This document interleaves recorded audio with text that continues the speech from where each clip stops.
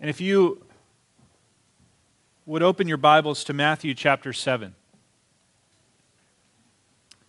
We are today going to finish the Sermon on the Mount. So Matthew 7, verses 13 all the way to 29. I'll give you a minute to turn there in your Bibles. Matthew 7, starting in verse 13.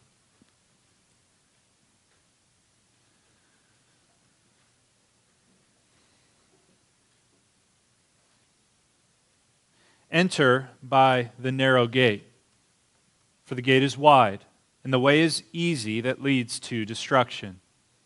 Those who enter by it are many. For the gate is narrow, and the way is hard that leads to life, and those who find it are few. Beware of false prophets, who come to you in sheep's clothing, but inwardly are ravenous wolves. You will recognize them by their fruits. Are grapes gathered from thorn bushes, or figs from thistles? So every healthy tree bears good fruit, but the diseased tree bears bad fruit. A healthy tree cannot bear bad fruit, nor can a diseased tree bear good fruit. For every tree that does not bear good fruit is cut down and thrown into the fire. Thus you will recognize them by their fruits. Not everyone who says to me, Lord, Lord, will enter the kingdom of heaven, but the one who does the will of my Father who is in heaven. On that day many will say to me, Lord, Lord, did we not prophesy in your name, and cast out demons in your name, and do many mighty works in your name? And then will I declare to them, I never knew you. Depart from me, you workers of lawlessness. Everyone then who hears these words of mine and does them will be like a wise man who built his house on the rock. And the rain fell, and the floods came, and the winds blew and beat on that house, but it did not fall, because it had been founded on the rock. And everyone who hears these words of mine and does not do them will be like a foolish man who built his house on the sand. And the rain fell, and the floods came, and the winds blew and beat against that house, and it fell, and great was the fall of it. When Jesus finished these sayings, the crowds were astonished at his teaching, for he was teaching them as one who had authority, and not as their scribes. Science fiction writer Jack Finney wrote a short story in the mid-1900s called Of Missing Persons. The story is about a man named Charles, a disgruntled banker who was dissatisfied with the monotony of his life, and he was looking for a permanent escape. Through the suggestion of a friend, he visited the Acme Travel Bureau. He was told of a planet called Verna. Verna was paradise. The pictures showed a place of vibrant color, bright sun, rolling hills, unspoiled forests, pure streams, and pristine beaches. The people were happy, working but not tired, old and young, smiling and laughing together. The look on their face was of permanent rest, exactly what Charles was looking for. He inquired of the man at the desk. He persisted on going to this planet called Verna, and the man was questioning his sincerity. He told him, "You must be certain. We want no one there who won't be happy. It's a non-transferable, one-way ticket." Charles said, "I'll go. How much?" The man said, "It will cost you everything. That is, everything that's in your pocket right now." So Charles pulled out $11.17 and slid it across the table in exchange for a golden ticket. Now he took that ticket to the Acme Depot and waited with others for 20 minutes until a small, battered bus pulled up. This was not the means of travel Charles was expecting. But he went along with the others and he boarded the bus. The bus drove for hours off of Manhattan and towards Long Island. This is not the direction that Charles expected to go. The bus stopped at an old, rugged barn in the middle of nowhere, and the driver ushered the people inside of the barn. This is not the location Charles expected to go to. The driver ushered them into the barn, sat them on an old wooden bench in the dark, said, "Wait here," and closed the barn door behind him as he left. Then Charles began to think, have I been duped? Was this a trick? Is Verna just a fantastic and absurd fable? You know, I wonder if you, along with other Christians, wonder the same thing. Is heaven real? Or is it just a fantastic and absurd fable? Certainly the way to get to heaven is not as glitzy and glamorous as people make it out to be. It's hard. Life is hard, filled with unexpected twists and turns, trials and tribulations. Maybe you've asked these questions. How can I know I'm on the right path? How do I know who to trust in this life? And can I really be sure of my eternal destiny? Well, Jesus answers these questions at the end of his sermon in Matthew chapter 7. This is an epic conclusion. Each of these passages can be taken in parts. They're rich theologically and in applicational breadth, but I'm going to preach them all together because I want you to feel the full force, the total weight of Jesus' epic conclusion. He's a preacher. He's driving at something here that we must take away. If you look through all of these passages, you'll see each of them is divided into two. Divided into two. You have one right way, and then you have one wrong way. You have good people, and you have bad people. Finally, you have a destiny of life or a destiny of destruction. And so I've outlined his conclusion this way: 2 ways, 2 people, and 2 final destinations. I ask you today, are you on the right path? How can you know who to trust along the way? And what is your eternal destiny, your destination? First, in your outline, 2 ways. 2 ways. Look all the way back to verse 13. The first sentence is clear. It's a command. It says, "Enter by the narrow gate." The command to enter implies action. You've got to move. You've got to respond in some way. It's not enough to look at this gate. It's not enough to think about it. It's not enough to fantasize about one day walking through. Jesus commands a response now. Enter.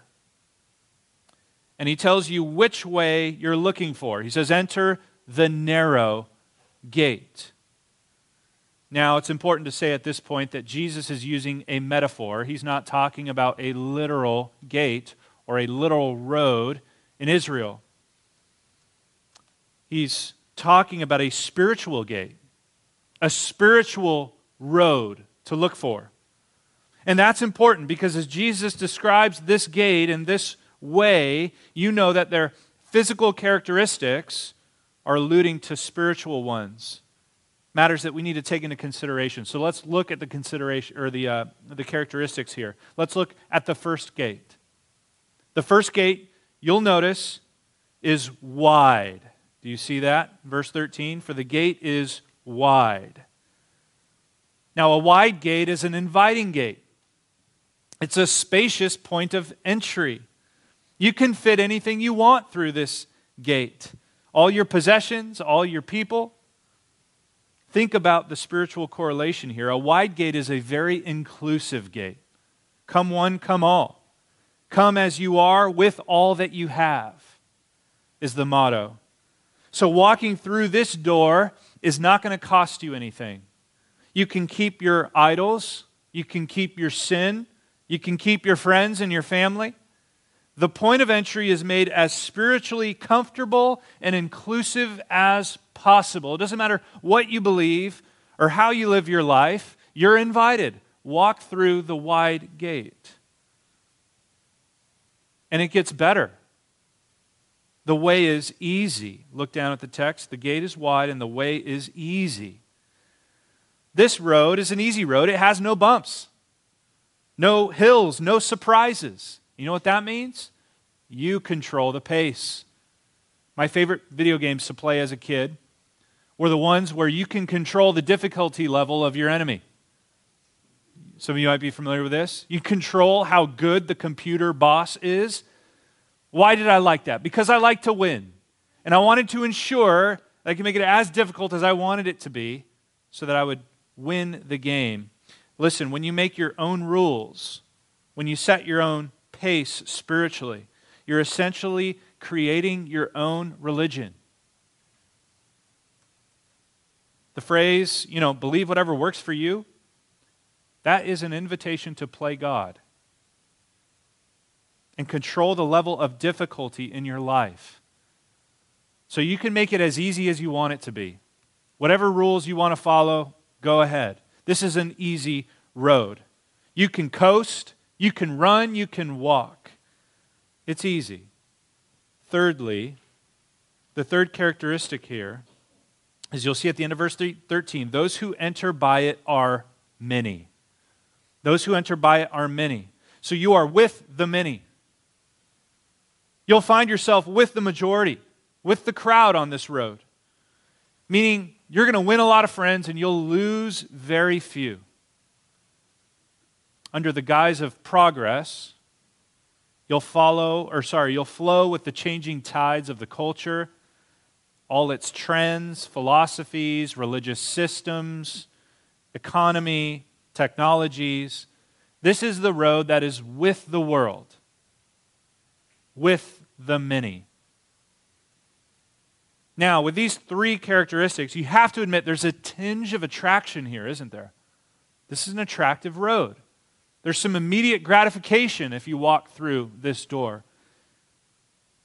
But you need to notice that in the middle there, this road leads to destruction.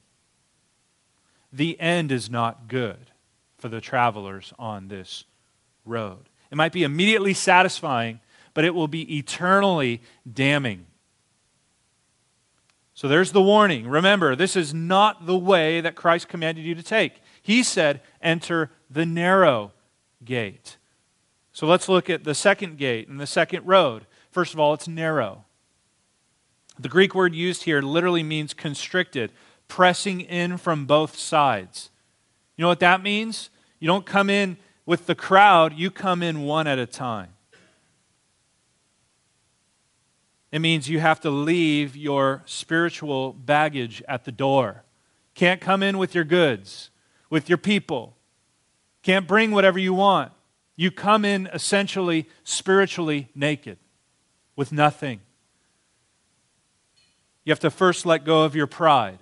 Jesus said in the beginning of the sermon, blessed are the poor in spirit, for theirs is the kingdom of heaven. So your pride has got to go. Any sense that you think you're good enough to come in, that has got to be dropped. Then comes the rest of your sin. The hidden sin in your heart, the lust, the anger, the jealousy, the covetousness, and then those idols that you cling to, those possessions that you love so much, even the people. You may need to give up friends and family to walk through this gate. Jesus doesn't say, come as you are and bring your baggage.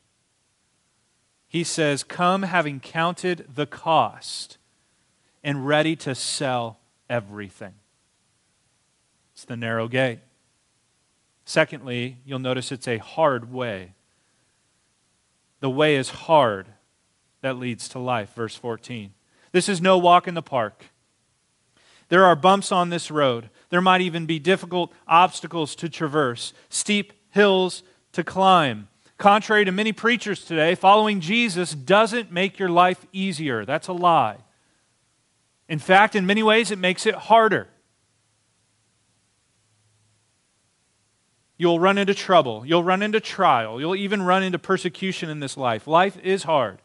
Following Jesus doesn't make it easier, quote unquote. In fact, here's what you do at the door. You lay aside all your spiritual baggage, and guess what you pick up? You pick up a cross. And you're carrying that the rest of the way. Just like the man that you follow. Just like your master. So the way is hard, and thirdly, you're with the few. You're not with the crowds on this road. You're not with the majority. You'll find yourself in the minority. You might get lonely on this road. Your faith is not going to be well received by the world. They'll actually hate it. They'll attack you, malign you, despise you, make fun of you. They might even crucify you, just like the man you follow. Those who find it are few, Jesus says. But this, look at the middle of 14, this is the gate and the road that leads to life. What is Jesus getting at with this metaphor here? These two roads, these two gates. This is what he's getting at. The way of salvation, listen, is exclusive. It's exclusive. There are not many ways to heaven. You're on one of two roads. You've entered one of two gates. But there is only one door, one way, one choice that is right and that leads to life. Jesus said in John 10:9, hear this, Jesus said, I'm the door. If anyone enters by me, he will be saved. John 3:16, whoever believes in the Son has eternal life. John 14:6, Jesus makes it clear, I am the way, the truth, and the life. No one comes to the Father except through me. So listen, friends, the door, the way, the truth, and the life is a person. It's Jesus Christ. In Him alone. Christ alone. Solus Christus. And to enter through that door, think about the metaphor here. To enter through that door is faith. To trust Christ alone. To walk through that door, you have to lay aside any self-righteousness, any, again, thought or attitude or belief system that makes you think that your good works earn you heaven. They don't. You've got to lay that aside. Your righteousness, your good works outside of Christ are like filthy rags.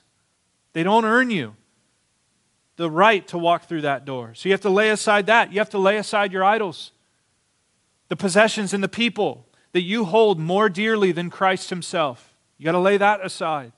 You got to turn from your sin and wholly embrace Jesus Christ as the only way that you would be saved. That's what it means to enter the door, to trust in Him and Him alone. And so you find yourself walking through that door alone, spiritually naked, and holding the cross. So let me ask you, have you entered the narrow gate? Have you done that? Are you truly following Jesus Christ alone, trusting in Him for your salvation? See, too many people say this, I'll take Jesus seriously later in my life. I've got time. I'm young. I'll think about that later. That's not the right response to Jesus' call. Jesus says, enter now. Enter by the narrow gate. The call comes to you now and it demands a response. Now, walking through that door is just the beginning. It really is. The journey of life on earth as a Christian starts with your conversion and trusting yourself to Jesus Christ. But guess what? You're stuck here for a little while, as long as God wants you here. And so you're going to continue to walk the hard way, and you're going to interact with a variety of people along the way. John Bunyan illustrates this masterfully in his book, Pilgrim's Progress. Christian, his main character, he walks through the wicket gate, the narrow gate, and rids himself of the burden at the very beginning of the story. And then along the way, he interacts with all kinds of characters, good, bad, deceitful, sincere. And so the question is, how do we know? How do we know who we can trust? who the good guys and the bad guys are along the way in life, the Christian life? Jesus answers that question in the second part. Number 2, there are 2 people, essentially, in this life. 2 people. Good trees and bad trees. Okay? Good trees and bad trees. Jesus starts the next section with another strong command. He says, beware of false prophets. Beware. Watch out for false prophets. Now, a prophet is supposed to be a mouthpiece for God. They're supposed to speak God's words, his spokesman. But these are called false prophets. In the Greek, it literally reads pseudo-prophets. They're fakers. They're liars. They don't speak for God, but they speak against him. They twist his words, and any deviation from the truth is a lie. And so it's important for you to beware of these guys and sometimes girls because their teaching is destructive and it's misleading. 2 Peter says they secretly bring in destructive heresies. It'll destroy. They even deny the master, bringing upon themselves swift destruction. And you must beware because they are sneaky. They're sneaky. And Jesus warns you of this. He says, beware of false prophets who come to you in sheep's clothing, but inwardly are ravenous wolves. This is the classic fairy tale story. The wolf disguising himself, right? So that he can get his prey. See, more dangerous than a wolf that you can spot from afar and attacks from the outside is a wolf that can disguise himself, get on the inside, and attack from within. That's more dangerous. And that's how these wolves operate. That's how these prophets operate. So we must beware. We must watch out. How can we know who is who? How can we discern? Jesus tells us twice. Look down, verse 16 and 20. He says, you will recognize them by their fruits. You will recognize them by their fruits. Here is the universal principle. Write this down in your notes if you're taking them. The heart comes out. Write that down. Take that away. The heart comes out. It does. Internal intentions always leak out and manifest external evidence. It's how we were made. The heart comes out. Jesus illustrates this with a very simple, tried and true farming illustration. I was in the Central Valley this summer preaching at a youth event, and there are a bunch of farmers in the Central Valley of California. And in fact, I was talking to the son of one of the farmers. His dad, along with the brothers, own family tree farms. Next time that you are at the supermarket and buying stone fruit, apricots, plums, whatever, look at the label and see if it says Family Tree Farms. They distribute all over the nation. Costco's everywhere. It's pretty cool. So they own this farming business, and I was talking to the son, and he said this, I don't know how, he said. I don't know how you can be a farmer and not a Christian. He said, if you follow the teachings of Jesus in your farming, you'll be successful. It's as if Jesus was himself a farmer. In fact, I would think if we didn't know he was a carpenter, he's probably a farmer or a fisherman or, anything else because he's really good at everything. But he is the ultimate farmer, and this is just common sense farming here. Common sense. 2 rhetorical questions he asks. The first is this: are grapes gathered from thorn bushes? So I ask you, do you pluck grapes off of thorn bushes? What do grapes grow on? Vines.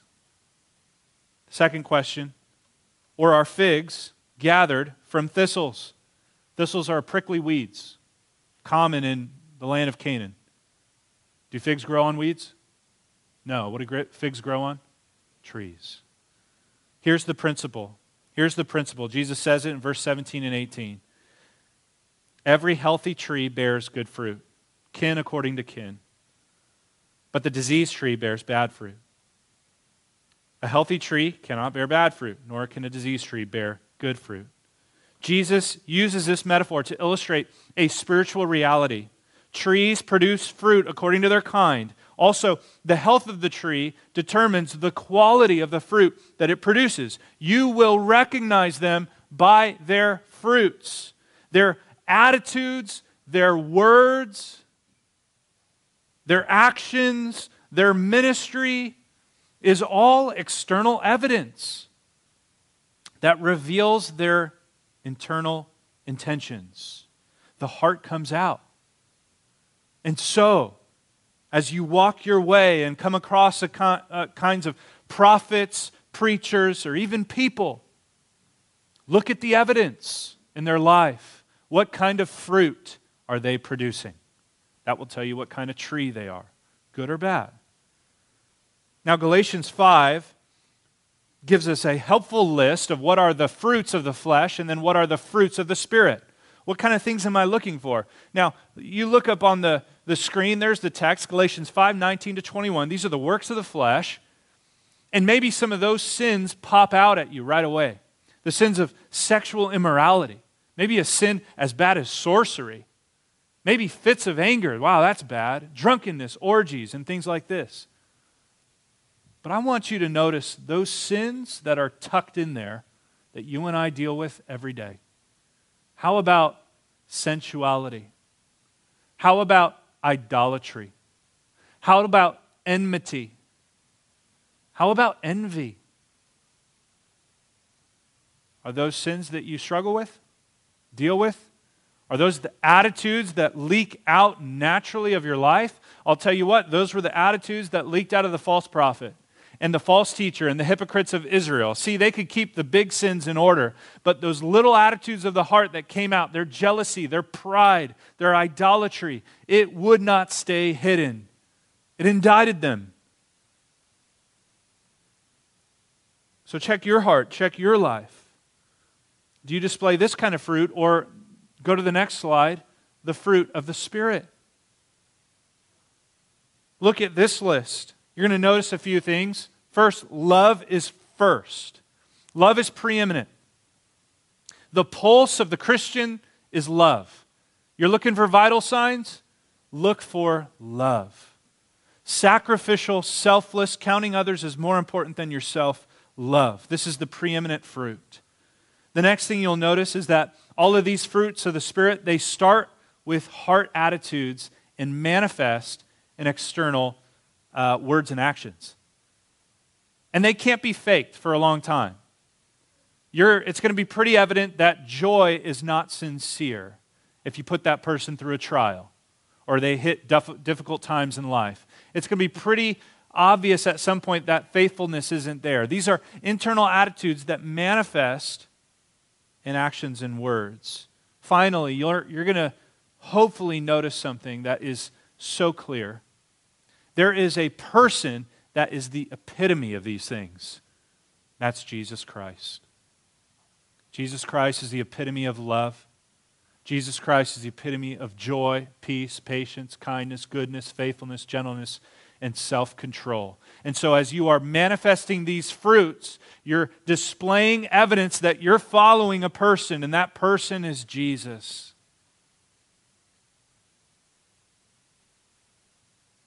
To produce good fruit, then, listen, is to speak and walk and produce other followers of the Lord Jesus Christ. Beware of prophets or people who teach a different doctrine that doesn't accord with Jesus. Beware of prophets or people who talk about Jesus, who teach the right doctrine, but there's no evidence of it in their life, in the workplace, in their families, in their relationships. Finally, beware of prophets and people who amass friends and followers that deviate from Him. Do they look like Jesus? Are they conforming into His image? Are they producing fruit that accords with the man you follow, Jesus Christ? There are only two kinds of people in this world, good trees and bad trees. What fruit do they produce? There are those in Christ, and there are those outside of Christ.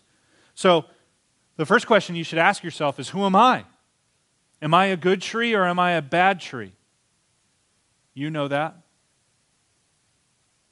Hopefully the Spirit bears witness with your conscience and you know who you are. Second question is this: who influences you? Who influences you? Who do you watch? Who do you read? Who do you listen to online?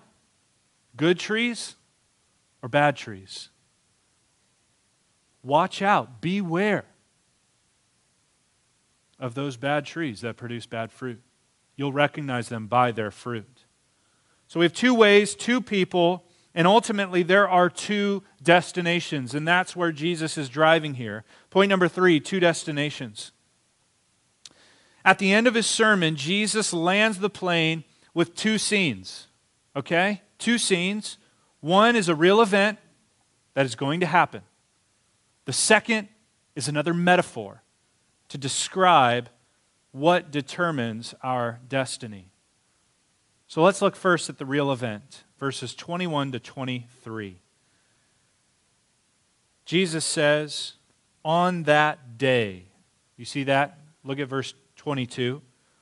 On that day. He's describing an event on a day. What is that event? What is that day? Well, it's Judgment Day. It's Judgment Day. That's clear in this text. Jesus makes it even more clear in Matthew 25, later in the Gospel. Jesus, look at verse 21, is deciding who will enter the kingdom of heaven. And they call him Lord, Lord. They're recognizing that Jesus is on the judgment seat here. Who's the judge? Jesus. See, we in this life can discern fruit. We can look at the lives and the actions and the words of people and kind of have a sense as to who they belong to, whether they're a good tree or a bad tree. But there is only one, listen, there is only one who determines eternal destiny. It is the Lord Jesus Christ who sits on the judgment seat. He's the one that you need to convince. He's the one that you need to be right with. He's the one that you must know. Like I said, he talks about this day in more detail in Matthew 25. He says, the Son of Man will come again in glory. He'll sit on his glorious throne, and he will separate the sheep from the goats. This is the end of the age. All roads stop here before the final destination. This is a real day, a real event. Hebrews 9:27 says it's appointed for man to die once, and after that comes judgment. This is a day every single person in this room will face. And remember, you won't face it with your friends, you won't face it with your parents, you won't face it with your family, you will face it alone. You will face him alone. Do you know him? Jesus has been driving at this all along. He said at the beginning of the section, there is a way that leads to life, and there's a way that leads to destruction. There are trees that bear good fruit, and they live. But look at verse 19. Every tree that does not bear fruit goes where? It's cut down and thrown into the fire. Now Jesus gets more direct. He says, some will hear from me, come, enter the kingdom of heaven, and others will hear from me, depart from me, I never knew you. You workers of lawlessness. Matthew 25 adds, into the eternal fire prepared for the devil and his angels. That is the bad tree, the professor, the fake convert's destiny. Jesus draws the sword. Jesus divides. He is the judge. And I want you to notice something. This passage is scary. It's very scary. It's very scary because you know why? Jesus is not dividing between religious people and non-religious people. Jesus is not dividing between the church and the world, the Christian and the pagan. Jesus divides professing Christians. These people that Jesus says, depart from me, I never knew you. Notice, they hear the words of Jesus. They hear him speak. They read him in their Bibles. They know enough to call him Lord. They call him Lord, Lord. They know who he is. Also, they're recognized for doing good works. Look at all the things that they do. Man, they are prophesying in the name of Christ. They're casting out demons in his name. They're doing many mighty works in his name. Have you prophesied? Have you cast out a demon? Would you describe the works that you've done in your life as mighty works? These people do. And finally, this is what is probably most scary. They identify with Jesus Christ. They do these things in his name. They call themselves Christians. In the Gallup poll, they check the box that says Christian. You probably find these people in church on a Sunday morning. These people might be in small groups. These people even volunteer throughout the week. These people are in this room, in this congregation. This is a heavy, heavy passage. And this is what the Lord says to these kinds of people. He says, I never knew you. I never knew you. Depart from me, you workers of lawlessness. How sad. What a shame to live your whole life thinking you have relationship with God. But then on that day to hear him say, I never knew you. Think about this. Those are the words of ultimate betrayal. How awful would you feel if a friend that you've known for years goes to other people in another conversation, looks back at you and says, yeah, I don't really know them. It's betrayal. Heartbreaking. Think about it. These are the words that Peter said about Christ on the night of his trial. Peter told 3 times, I don't know him, I don't know him, I don't know him. And then he locks eyes with the Lord. How do you think that made Peter feel? How do you think that made the Lord feel? Ultimate relational betrayal. These words cut the heart in half. Nobody wants to show up on that day and hear from their Maker, I never knew you.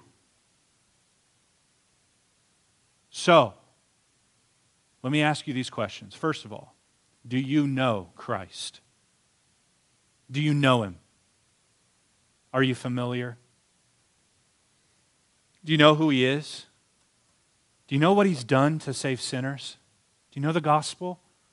The fact that he humbled himself to become a man, lived a perfect life, the perfect life you couldn't live, and loved sinners enough to endure the humiliation, the shame, the despising, even the crucifixion. He died on the cross, and he did that to atone for your sins, to take your place, to suffer in your place. And then this Jesus Christ, the champion, he rose from the dead 3 days later, declaring power and victory over sin and death, to offer you salvation, to offer you new life, to offer you eternal life if you would follow him. He's ascended to the right hand of the Father. He is King of kings, Lord of lords. He's coming back to judge. Do you know him? Are you familiar? More than that, can you say, do you know him personally? Closer than a brother, closer than your spouse, even a friend. Do you talk to him? Do you spend time with him? Do you think about him? And then ask yourself this question. Can you say with confidence, because of these things, he knows me? That's the real question. Does he know you? Will he say to you on that day, come, enter the kingdom that my Father's prepared for you? Or will he say, I never knew you. Depart from me, you workers of lawlessness. Jesus says it's not enough to just hear his words, but he says the one who does, did you miss that? Does the will of my Father enters the kingdom of heaven. We must be a doer of his words. We must respond. Your doing determines your destiny. Now hear this. I'm not advocating a works-based gospel here. It's not that your works earn heaven, But your faith, trusting in Christ, is the proper response. So you entrust yourself to Him and His call. And the evidence of that is by doing and applying what He says. So faith produces works. It does. Again, remember, the heart comes out. And so the external evidence is the works, but what has happened to you internally is that you've trusted Christ and Him alone for salvation. And do you do what Christ says? Have you responded to His words? And this is where this final metaphor leads us. This is His conclusion. He says, everyone then who hears these words of mine and does them will be like a wise man who built his house on the rock. The rain fell, the floods came, the winds blew, beat on the house, but it did not fall because it had been founded on the rock. The wise man hears the words of Christ and applies them. He is a doer of the word. He responds by faith, and the evidence is clear, produces good fruit. Now, every contractor will know that your building is only as good as your foundation, the foundation that it lays upon. It's very important for that to be firm, stable, right? What is the foundation of the Christian life? To not only hear the words of Christ, but to respond and do them. This is all across the Bible. Jesus said in John 14, whoever has my commandments and keeps them, he's the one who loves me. 1 John 2:3, by this we know that we've come to know Him if we keep His commandments. James 1, be doers of the word, not hearers only. The one who looks into the perfect law, the law of Christ, the law of liberty, and perseveres, not a hearer who forgets, but a doer who acts, he will be blessed in his doing. Is that you? Have you responded to the word of Christ? And by the way, it's not just the stuff in red letters. All Scripture is breathed out by God. Christ is God. So do you hear and apply the word of God? Do you read this? Do you know this? Do you treasure it? Do you meditate upon it? And then do you walk it out in your life, seeking to apply it? Again, it's not enough to come in and hear a sermon and walk away and say, oh, that was convicting. But nothing changes. Jesus is saying, are you a doer? Is that the evident fruit in your life? Because here's the warning. The doer will be blessed in his doing, James says. Christ says, if you're simply a hearer and not a doer, you're cursed and destroyed. Just like this foolish man who built his house on the sand. Everyone who hears these words of mine and does not do them will be like a foolish man who built his house on the sand. We all know, we don't have to be contractors to know that's a bad foundation. And so the rain fell, the floods came, the wind blew and beat against that house, and it fell, and great was the fall of it. Listen, the storms of this life, the trials, can be enough to knock your faith over. It can. You've heard this new trend of deconstructionism, right? People are walking away from the church because of a traumatic church experience, or walking away from their faith altogether. And for some of you, this is enough for you to throw in the towel and for your house to fall down. But listen, I think that the real destruction Jesus is talking about here, the great fall, as he puts it in 27, is not the storms of this life, but it's the storm of God's wrath on Judgment Day. That will be a great fall. That will be a great fall. And that is the destination for those who walk through the wide gate, who stroll on the easy road. They profess to know God, but they deny Him by their works. Titus 1:16.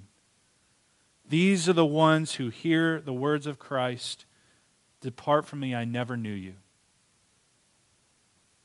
Their end is destruction. That's one destiny. But the other destiny is preservation and life. There's a road that leads to life. There's a gate that you must walk through to get there. It's the narrow gate. There's the good trees who produce good fruits. They not only hear the words of Christ, they don't only say the right things, but they do it. They apply it in their life. They're serious about the word. They take sermons seriously. They take their Bible study seriously because they need to have it flushed out in their living, in their speaking. and they will grow to conform into the image of the master that they follow. 2 ways, 2 people, 2 destinations. When Jesus finished these sayings, verse 28, the crowds were astonished at his teaching. He was teaching them as one who had authority, not as their scribes. I want you to know that this is not an interesting TED Talk from Jesus.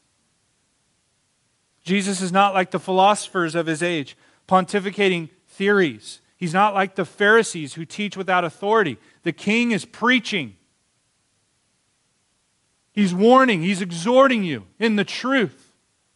His landing point is explicitly clear. You have one life, friend. One life. And then comes death. And then comes judgment. Make sure you enter the narrow gate. Make sure. Check your life. Do you look like the wise man or the fool? Do you look like the good tree or the bad? Do you look like these people who profess and fake and think they know Christ, but they don't? Have you entered the narrow gate? Back to Charles, the banker. Charles sat on that wood bench in the old, dilapidated barn, surrounded by strangers, and he became upset, furious. We've been tricked, he raged. How could I be so gullible to believe such an absurd and fantastic tale as a planet called Verna? He got up from the bench, he swung open the barn door, and just as he turned around to slam it shut, he noticed just a flash of light.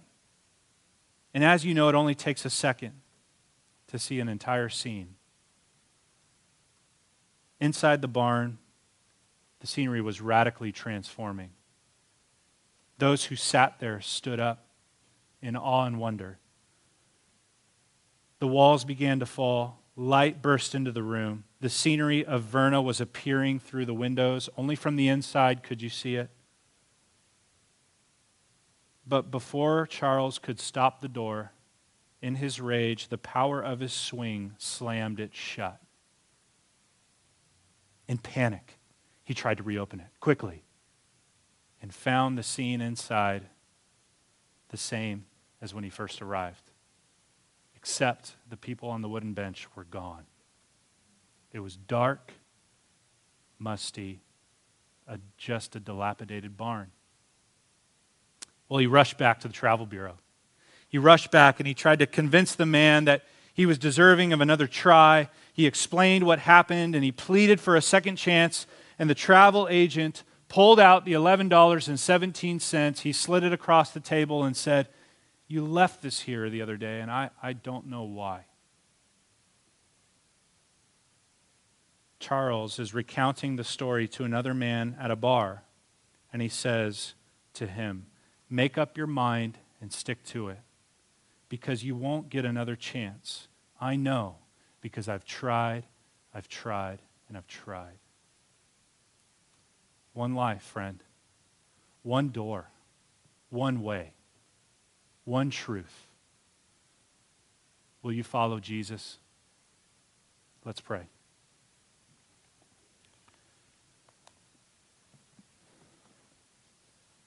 Father, I ask, by your power, your strength, your mercy, and your grace, that you would work in souls this morning. I pray that you would open the eyes of the professors here today who think they know you, but they don't.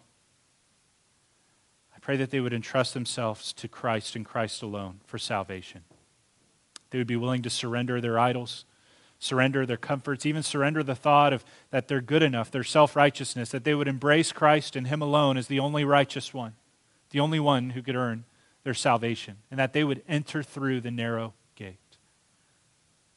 God, I pray for those of us who do believe, who do have relationship with you, Christ, that we would be eternally grateful, thankful for the work of Christ in the gospel, that we would see the urgency to tell our family and friends of the one way, the truth, that we would go out and be evangelists with this truth, knowing that there's only one way of salvation. We wouldn't be comfortable or content knowing our friends and family, they're walking down the wrong road.